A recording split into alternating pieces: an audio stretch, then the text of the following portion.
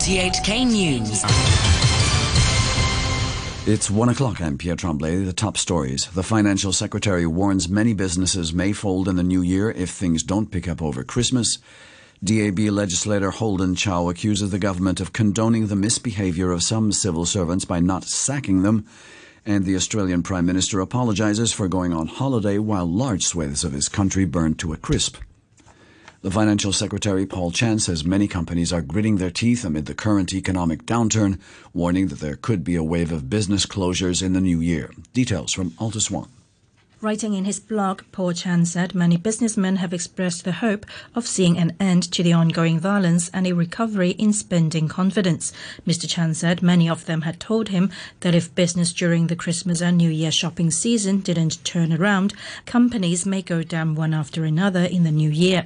The financial chief said some restaurants have seen customers returning following relative calm over the past few weeks, but there was still vandalism in shopping malls. He criticized such illegal acts, saying they had damaged law and order and undermined the freedom of people, as well as affecting the livelihood of many workers. Mr. Chan said the ultimate victims were the elderly and children who need to be taken care of. Referring to relief measures he'd introduced over the past months, Mr. Chan said a specific plan to help companies secure bank loans had received dozens of applications in the first week of his introduction.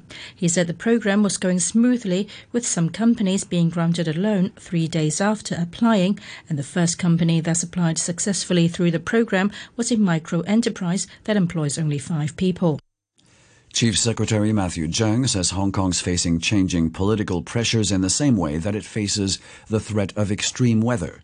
Writing on his blog, Mr. Cheung said the SAR government is committed to working with the international community to cope with the global climate crisis and implement the goals of the Paris Agreement step by step. He said the government is now aiming to reduce carbon emissions by 26% by 2030 and has reached agreement with the 2 power companies to gradually replace coal-fired power plants with cleaner gas-fired ones.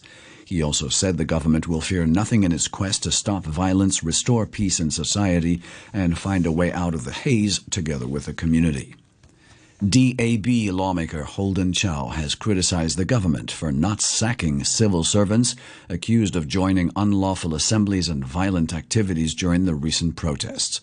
The pro-Beijing councillor alleges that by not firing these suspects, the administration is condoning what he called the serious wrongdoings of its staff. Mr. Zhao, who's also a lawyer by profession, was speaking on RTHK's letter to Hong Kong. The government reverted that there have been 43 cases, and merely few out of these 43 accused persons were terminated with their employment. This raised the eyebrows of many. So far, only 43 cases have been dealt with, and there are not even a clear number of cases being terminated with their employment. That is nothing different from condoning the serious wrongdoings of civil servants. With such a complacent attitude, the public do have grave concern. The Communist Party's People Daily says the management team of the SAR government and public officials should be aware that they ought to defend the central authority and shoulder their duty to govern. In an op-ed, the state newspaper said all executive branches of the Hong Kong and Macau governments should unswervingly defend the central government's comprehensive jurisdiction over the 2 SARs and safeguard the complementary combination with high autonomy of the SARs. It said the 2 can't break apart or stand against each other. The sole Hong Kong member of the National People's Congress Standing Committee, Tam Yu Zhong, says it's a reasonable request for accountable ministers and public officials to do things that are only beneficial to the government. He said people who work within the government have no reason to attack or cause damage to the administration. The Australian Prime Minister, Scott Morrison, has acknowledged the role climate change is playing in the severe wildfire season the country's experiencing, but he said warming temperatures couldn't be connected to any single fire. Mr. Morrison was speaking for the first time after returning from a much-criticized family holiday in Hawaii, to which he referred. I get it that people would have been upset to know that I was holidaying with my family while their families were under great stress.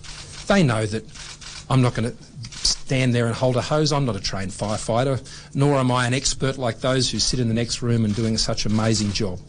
But I'm comforted by the fact that Australians would like me to be here, just simply so I can be here alongside them as they're going through this terrible time. You're listening to RTHK. The time is 1:05.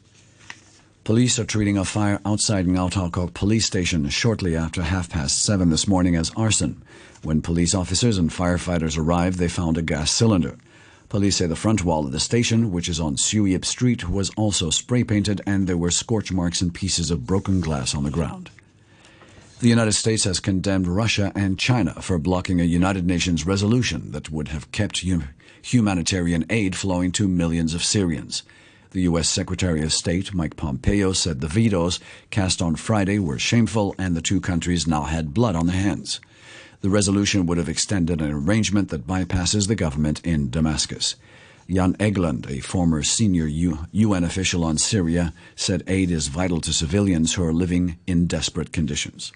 Hundreds and hundreds of thousands of people are without anything. Many sleep in the open. In Idlib, the northwestern corner of Syria, civilians are being bombed every single day. Thousands are being displaced every single day.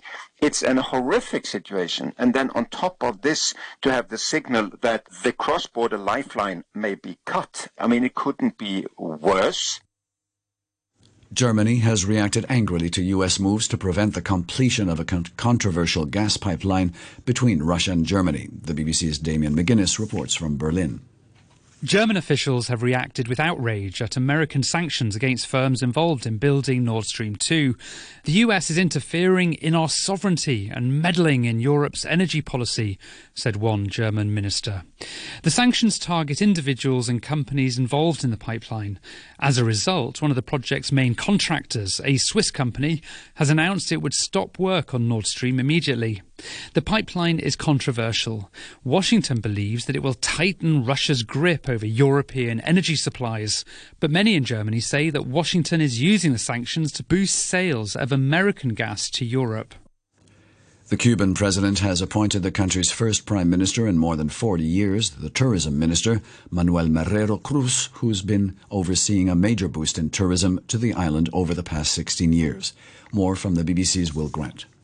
The role of Prime Minister hasn't existed in Cuba since 1976. At that time, it was filled by Fidel Castro. However, under the new rules, the post is back and has been awarded to the Tourism Minister, Manuel Marrero Cruz. Critics say, however, that any such changes in the communist-run government are purely cosmetic, as the Cuban Communist Party and the military remain the only two real decision-making institutions on the island. A Chilean policeman has appeared in court in the capital Santiago, accused of running over a protester during an anti-government demonstration on Friday. He was released on bail. Local media say the 20-year-old student, Oscar Perez, is being treated for a fractured pelvis. The BBC's Jane Chambers reports from Santiago. Footage recorded by local television stations and widely circulated on social media shows two police riot vehicles surrounded by a large crowd of protesters in Santiago's Plaza Italia. The protest was unauthorised. Earlier on this week, a senior government official in Santiago said there would be zero tolerance towards demonstrations, which he said was disrupting daily life. But the official has since said he deeply regrets what happened. The incident has inflamed many Chileans who complain that the police have acted brutally during the social unrest which has been going on for more than 2 months. Sports football. Liverpool have won the Club World Cup final in Qatar. The European champions defeated Flamengo of Brazil 1-0 with a goal from Roberto Firmino in extra time. Here's the BBC's Tim Vickery. One of the things which characterises contemporary football is an imbalance between Europe and the rest of the world. This was a game between a side from Brazil and a side from England. The best Brazilians are playing for the English. The best Africans are playing for the English. The best Europeans are playing for the English. Tonight, for the first time really since the current format was implanted in 2005, we really had a game. Two teams going for each other, trading punches toe for toe. Although the Brazilians have lost, they leave Qatar with their heads held high. Former West Ham and Tottenham midfielder Martin Peters, who scored England's second goal in the 1966 World Cup final against West Germany, has died, aged 76, following a long battle against Alzheimer's. To end the news, our top stories. The Financial Secretary warns many businesses may fold in the new year if things don't pick up over Christmas. The Australian Prime Minister apologises for going on holiday while large swathes of his country is burned to a crisp. The news from RTHK. RTHK Radio 3.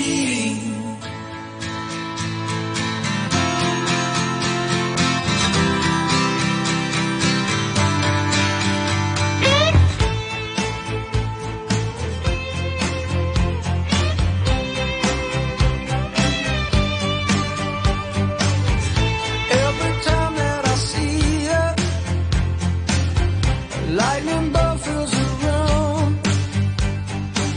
The underbelly of Paris. She sings her favorite tune. She drink you under the table. She show you a trick or two. And every time that I left her, I missed the thing she would do. She was the one for me. She opened my eyes to see she was the one for me. Well, alright. It was a cold September before the Indian summer. That's the thing. She gave me her number. Went from station to station on a train across the nation. Then the rain of November, that's the time that we ended. She was the one for me. Well, alright. Vodka with Coca-Cola, cocaine tucked in her shoes, cigarettes over coffee, a halo slip to a noose, take the slow boat to China, fly you right round the moon. She could take it or leave it. I knew it had to end soon. She was the one for me. She opened my eyes to see she was the one for me. Well, alright. It was a cold September before the Indian summer.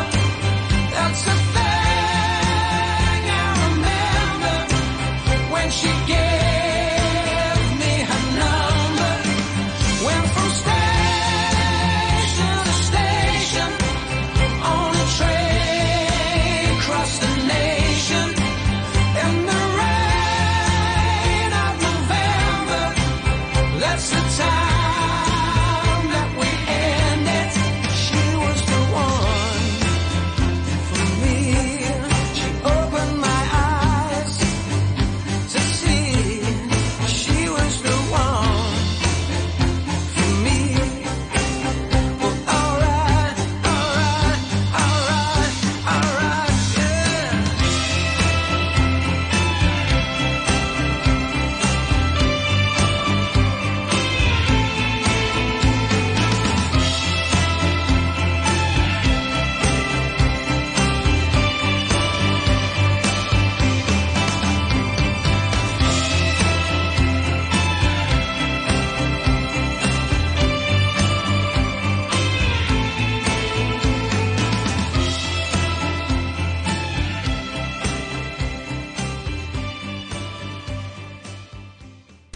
And welcome to the show. Many thanks to James Ross for playing the first track for me and letting me get into the chair, so to speak. Sitting in for Simon Wilson, who's on holidays for this weekend and next. And I'll be with you till 4 with this, that, and the other. And looking at interesting stories that may happening on social media, fake news,